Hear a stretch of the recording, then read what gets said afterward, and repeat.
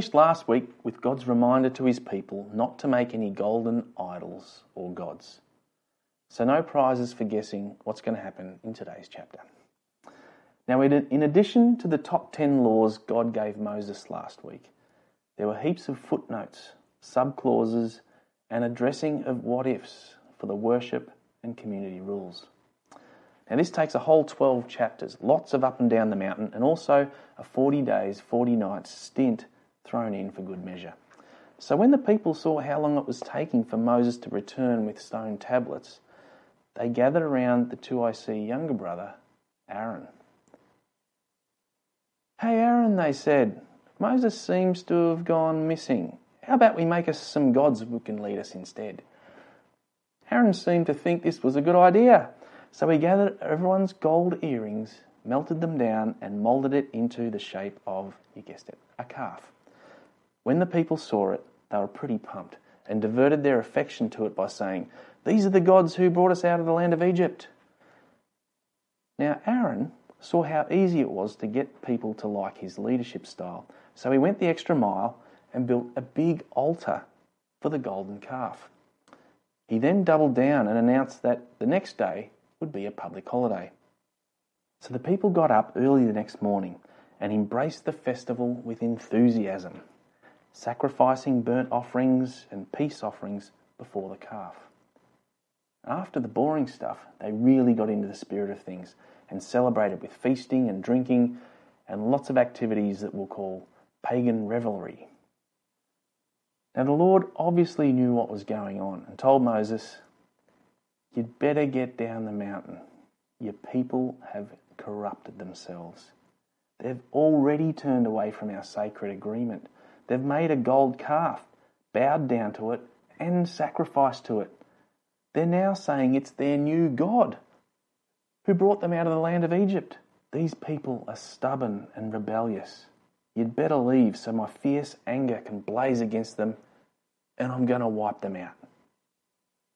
But Moses tried to find favour on behalf of his people.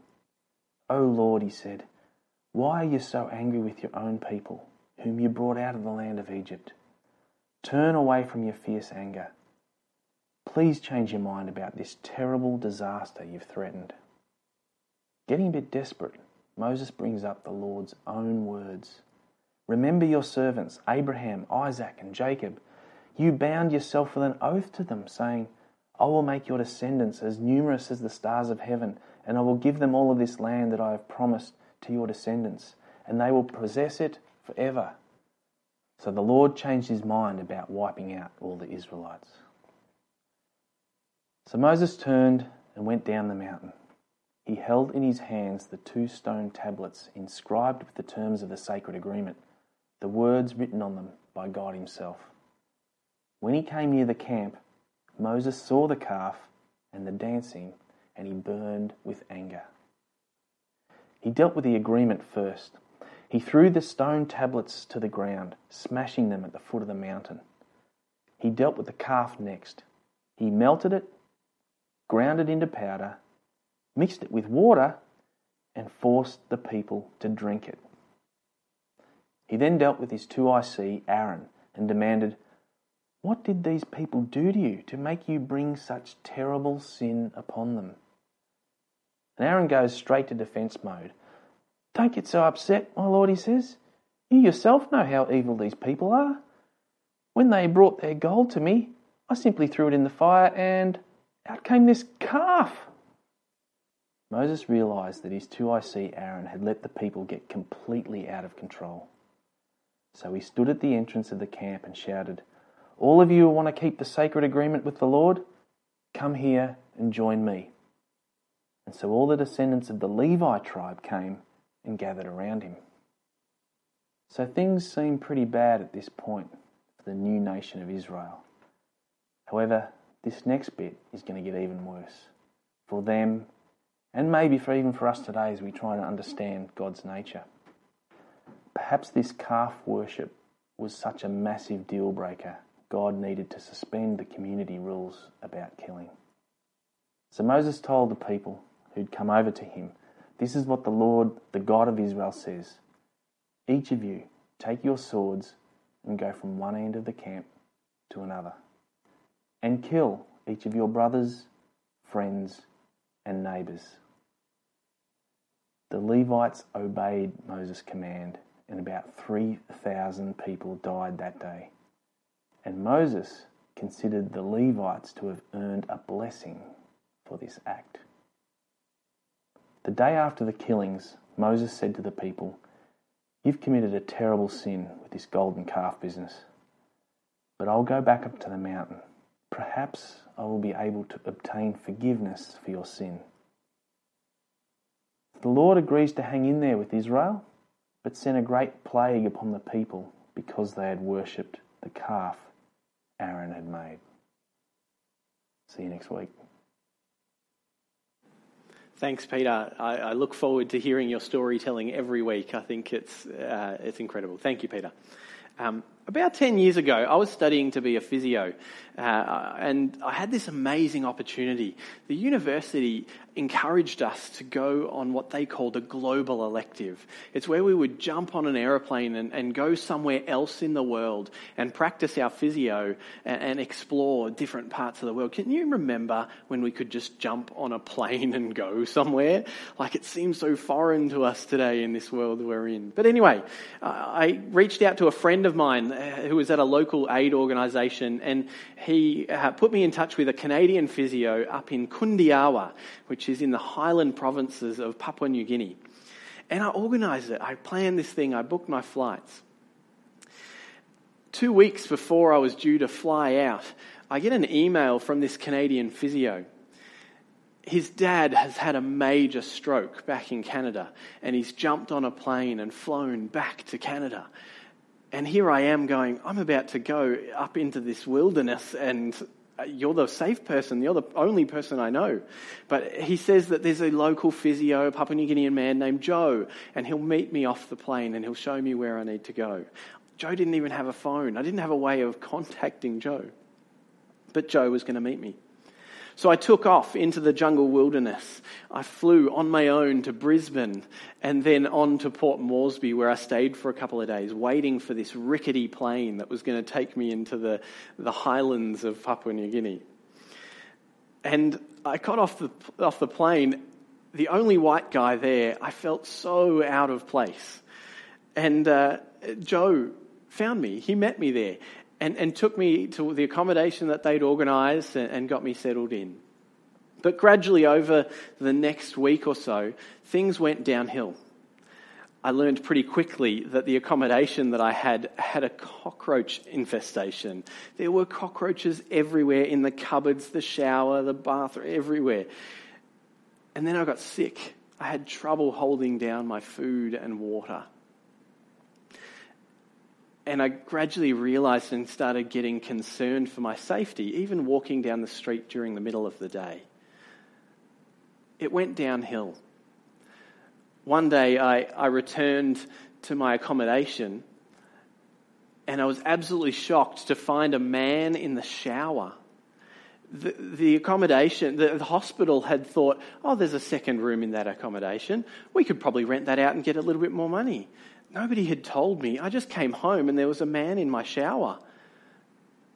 It felt so out of control. It felt like this safe place, this safe space, this one place that I could go to find that security had been taken away from me. And I remember sitting on the grass outside the hospital, crying, tears literally falling down my face, and saying, God, this is so out of control. Have you ever felt life get out of control? I felt life get out of control then, and I feel like over the last year or two, I've often felt like life's been a bit out of control. Today we're continuing the story of Moses and the Israelites and their journey out of Egypt. And in their story, in their journey, they so often felt like their story was out of control. Let's start with a bit of a recap. Let's jump back to the start of the story. This is session 5 of this series. I'd love to jump back to the start of the story and recap what's happened so far. So, The story began in Egypt, and the Israelites were under the burden of slavery. They were slaves to the Egyptians, and it was hard work, and they cried out and groaned, and they cried to God in chapter 2. And God responds and sends plagues and things like that. He uses his power to deliver his people, to get them out of there. And the story goes on, and they're on the run, and they're on the run out of Egypt. And Pharaoh changes his mind and says, actually, I'll let these slaves go, but I want them back now. And he chases after them, and the Israelites feel so unsafe. And so in chapter 14, they cry out and complain to God, we should have stayed. And God hears their complaints and shows up. He parts the sea and finds a way for them to get away. And then they enter the wilderness and they get thirsty. They come across this oasis of water, but it's so bitter they can't drink it. And so they complain again, and God shows up and makes that water drinkable. And then they get hungry and they complain about how they had food in their pots back in Egypt. And God in chapter 16 shows up and brings food from heaven for them. And then they get thirsty again. And God shows up and he creates water pouring out of a rock. And then God shows up when they get to the mountain called Sinai. And God arrives on the top of the mountain like this cloud that sits there with thunder and lightning. And it's amazing. They can see the presence of God, and this cloud stays there. And he says to them, I am Yahweh, I am God, I am the Lord. And he gives them 10 commandments or 10 rules to live by, and draws them into, if you want to live my way, this is the way you will get full life.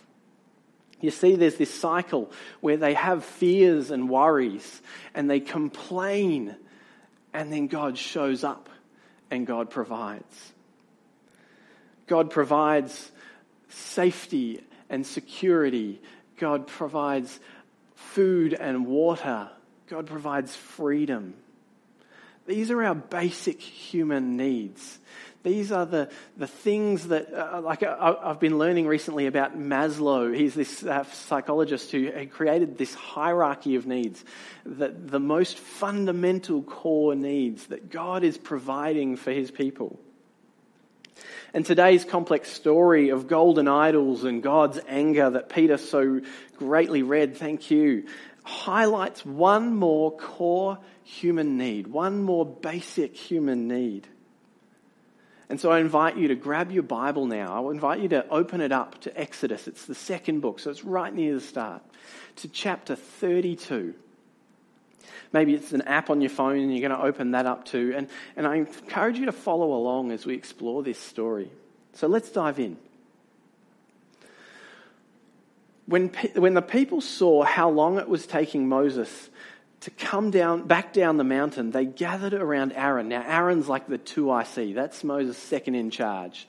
And they say, come on, they said, make us some gods who can lead us. We don't know what happened to this man Moses who brought us here from the land of Egypt. What was their complaint? Make us some gods who can lead us. We need a God who can lead us.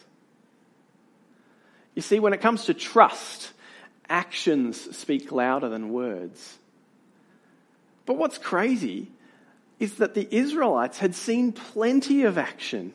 Plagues, seas parted, food and water brought out in the wilderness. God arrives on the top of the mountain with smoke and lightning and thunder and cloud and is all powerful.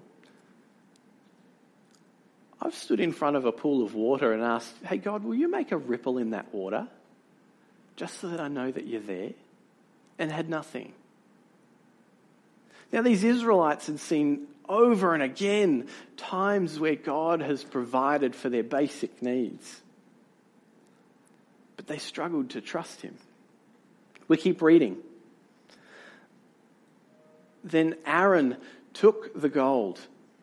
So this is the gold, their earrings. They collected all of their gold and brought it to Aaron. Then Aaron took this gold, melted it down and molded it into the shape of a calf. When the people saw it, they exclaimed, "Oh, Israel, these are the gods that brought you out of Egypt." Now, Aaron saw how excited they were, and so he built an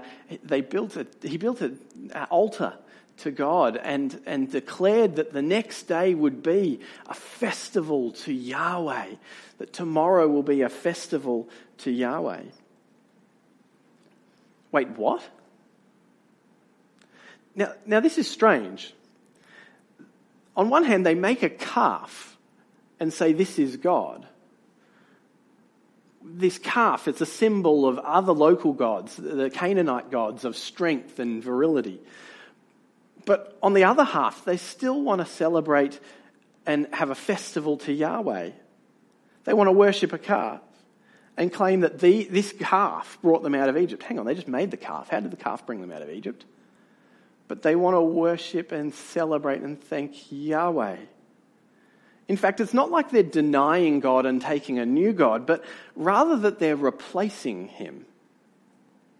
Saying this Yahweh, this God of cloud and thunder and mystery, we don't have a handle on him. We don't know what he's doing. Where is he? He's clearly powerful, but we don't know what he's up to. We can't guess what he's doing. But if I could just contain him, if I could just bottle him up and put him over there, then I can know what he's up to. Then I can be sure of what he's doing and where he is, and I can get on with my life. Ash, you shared a brilliant story with us of your life, of how you at one moment put God over to the side and said, actually, I think I'm better doing it my way, and if I just leave you over there, if I just put you over there, then I can just get on with finding the good things in life. Thanks for sharing, and thanks for sharing how God took your life and God changed you and you had that 180 flip. It's such an amazing story that you have. And I know many people who have this story. So the story goes on with the Israelites, and God gets angry next. The next bit shapes up a bit like a court case on the mountainside. See, Moses has gone up the mountainside and is talking with God. And the next bit shapes up a little bit like God accusing of all the people and Moses the defender. And Moses stands before a very angry God. Now, Troy last week shared with us how God had just provided these 10 commandments, these rules to live by for you to all get on with me in community and to find good life. And one of those rules was that there was to be no idols of any kind. You see, God doesn't want to be known as a calf, as the calf God. He doesn't want to be known as a dog or a bird or a rabbit. God wants to be known as the God of love, as the God of compassion and kindness, of mercy, not an inanimate or unmoving object. He wants to be known as alive and at work. If we look back to the creation story, the first bit of the Bible, Genesis 1, we see that it describes that God created humans in his own image. In the image of God, he created them. You see, there's this notion that humanity, we all play this role in showing the world what God is like. We play the role in showing the world his image. A helpful way of understanding this is the example of an angled mirror. Let me just grab this. I thought this would be really fun actually for a moment, because actually at home you get to see me, but you don't get to see everybody else.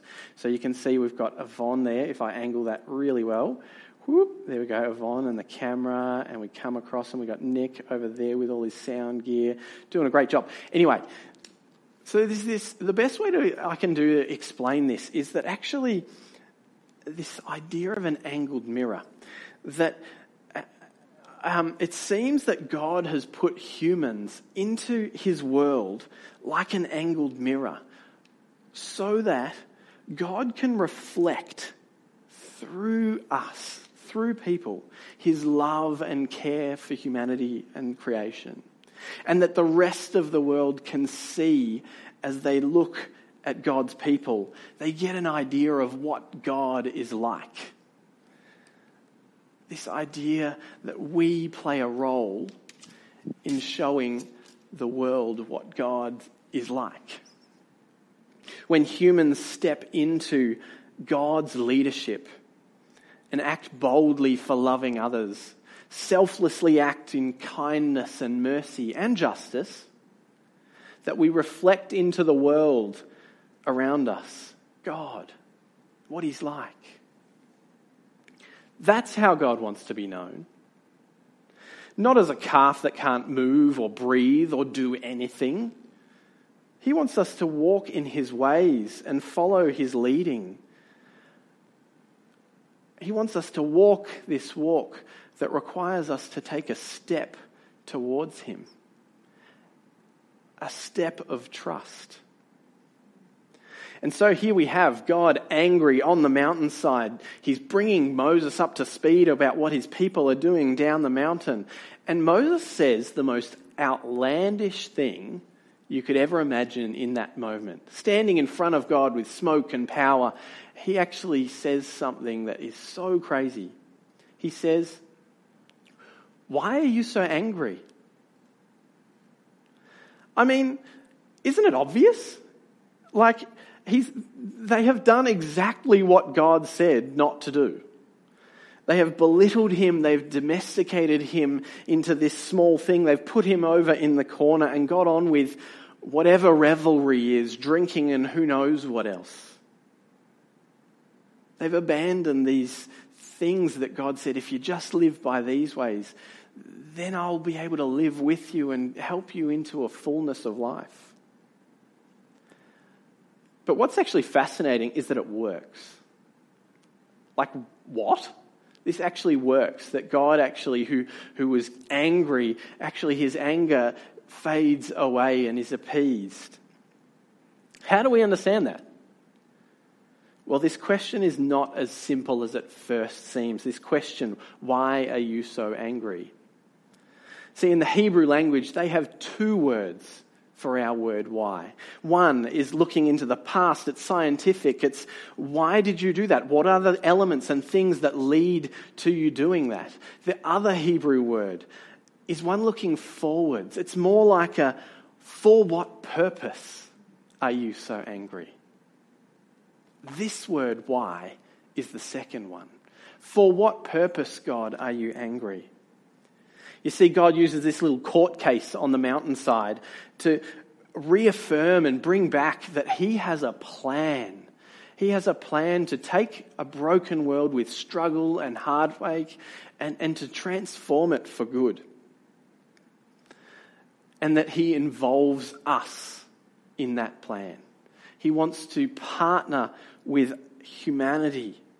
He's got a plan that involves transforming the world for good with us. And all he asks is that we trust his leadership. But that can be hard. It can be really hard. Maybe you've been hurt before.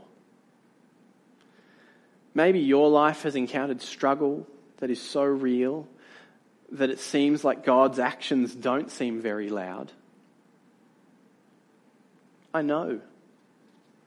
Years ago, I'm going to get emotional here. Years ago, I lost a friend from school.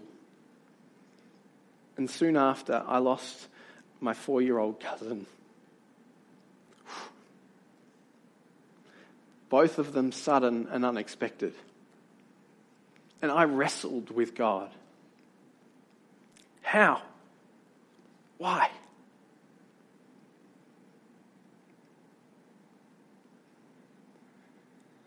As we look at this Exodus story, we can observe a trend that we can learn from when it's hard to take that step.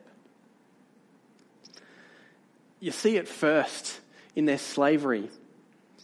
The Israelites cried out to God in Exodus 2. They groaned and cried out to him. And then when they were on the run and feeling unsafe, they cried out to Yahweh. They complained to Moses in Exodus 14. But when they entered the wilderness, they complained to Moses. And Moses took their complaints to God. And when they were hungry, they didn't even complain to Moses. They just complained about him.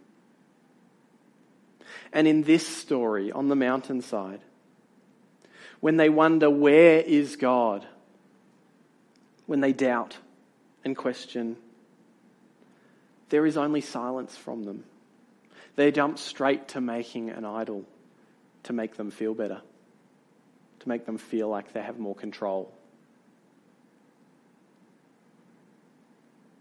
You see, it's normal in a journey of faith to have questions, to doubt, to wrestle. It's normal to have to cry out to God. There's this amazing book over here that Ali has lent me called Emotionally Healthy Spirituality. It's by Peter Scazzero. I encourage you to pick it up and read it. But in this book, he talks about a model that outlines the stages of faith that we go on. And I'm just going to bring that up for a second. He outlines how early on in faith, when we're new to it, we're just growing in awareness of God. But as we move around this circle, we then start to shape who we are more into God's likeness. This thing called discipleship. And as we do that, then actually we get more active in trying to transform the world for good. We partner with God. We get active in our relationship with God too. We grow in our closeness with God. But it is so often and normal that we hit a wall in our journey. That we hit struggle, that we hit pain and heartache in the world that we can't make sense of, that there is mystery. And we actually have to journey through that wall. Others, like Richard Rohr, have described this process of construction or deconstruction and then reconstruction, that actually as we hit a wall, we need to actually reconstruct and rebuild our understanding of God. We must, when we hit that wall, we must anchor ourselves to God. We must press into Him and bring our complaints and questions to Him. We must ask the big questions. We can't sweep them under the rug. We mustn't forget why we gravitated to God in the first place. We must hold on to Him. We can't give God the silent treatment when we hit the wall. What's the core need that this story highlights, along with security and safety, food and water, and perhaps freedom? What's the other core need? Our core need is that we need to meet God at the walls that life presents us. We need to meet God in the struggles, the doubts, and the questions as they come up. What about if we've wandered off? We've wandered away. What if we've made a calf or two and grabbed onto too much control in our life and not trusted God's leading? Not trusted in His way, or that He's got a bigger plan that involves us? I want to read you something in Exodus 32. Towards the end of this story, Moses is back on the mountain with God. And he says this: "Oh, what a terrible sin these people have committed. They have made gods of gold for themselves. But now, if you will only forgive them their sin. But if not, erase my name from the record you have written." But the Lord replied to Moses, "No, I will erase the name of everyone who has sinned against me. Now go and lead the people to the place I told you about." And later he arrives and presents himself to Moses and says, "This is who I am." He says, "Yahweh the Lord, The God of compassion and mercy, I am slow to anger and filled with unfailing love and faithfulness. I lavish unfailing love and to 1,000 generations. I forgive iniquity, sin, and rebellion. You see, God is a God of second chances and fresh starts and new beginnings. Maybe you need a fresh start. Ask him. He gives freely. It's who he is. It's what he wants to be known by. He loves freely, full of compassion and mercy. Reach out to God. Reach out to us. We'd love to pray with you. We'd love to journey with you in your fresh start. Maybe you're in a place like Ash was, and you need to do that 180 flip. Maybe you're at a wall, a struggle. All of us feel the struggle at the moment. Maybe you need to cry out and wrestle and complain and groan. Or maybe you need to choose hope in this setting. Maybe you know somebody who's at a wall. Encourage them. Draw alongside them. Don't let them sit there alone. Or maybe you're at home and you need a nudge. How can you get involved in God's plan? He invites us. How can you transform the world with God? Transform the world for good with God? Who can you show love and kindness, forgiveness and mercy to? Today, tomorrow, ongoing. Let me leave you with this. May you know the God that is with you, the God of compassion, kindness, mercy, forgiveness. May you know him in the wilderness and the struggles of life. Thank you.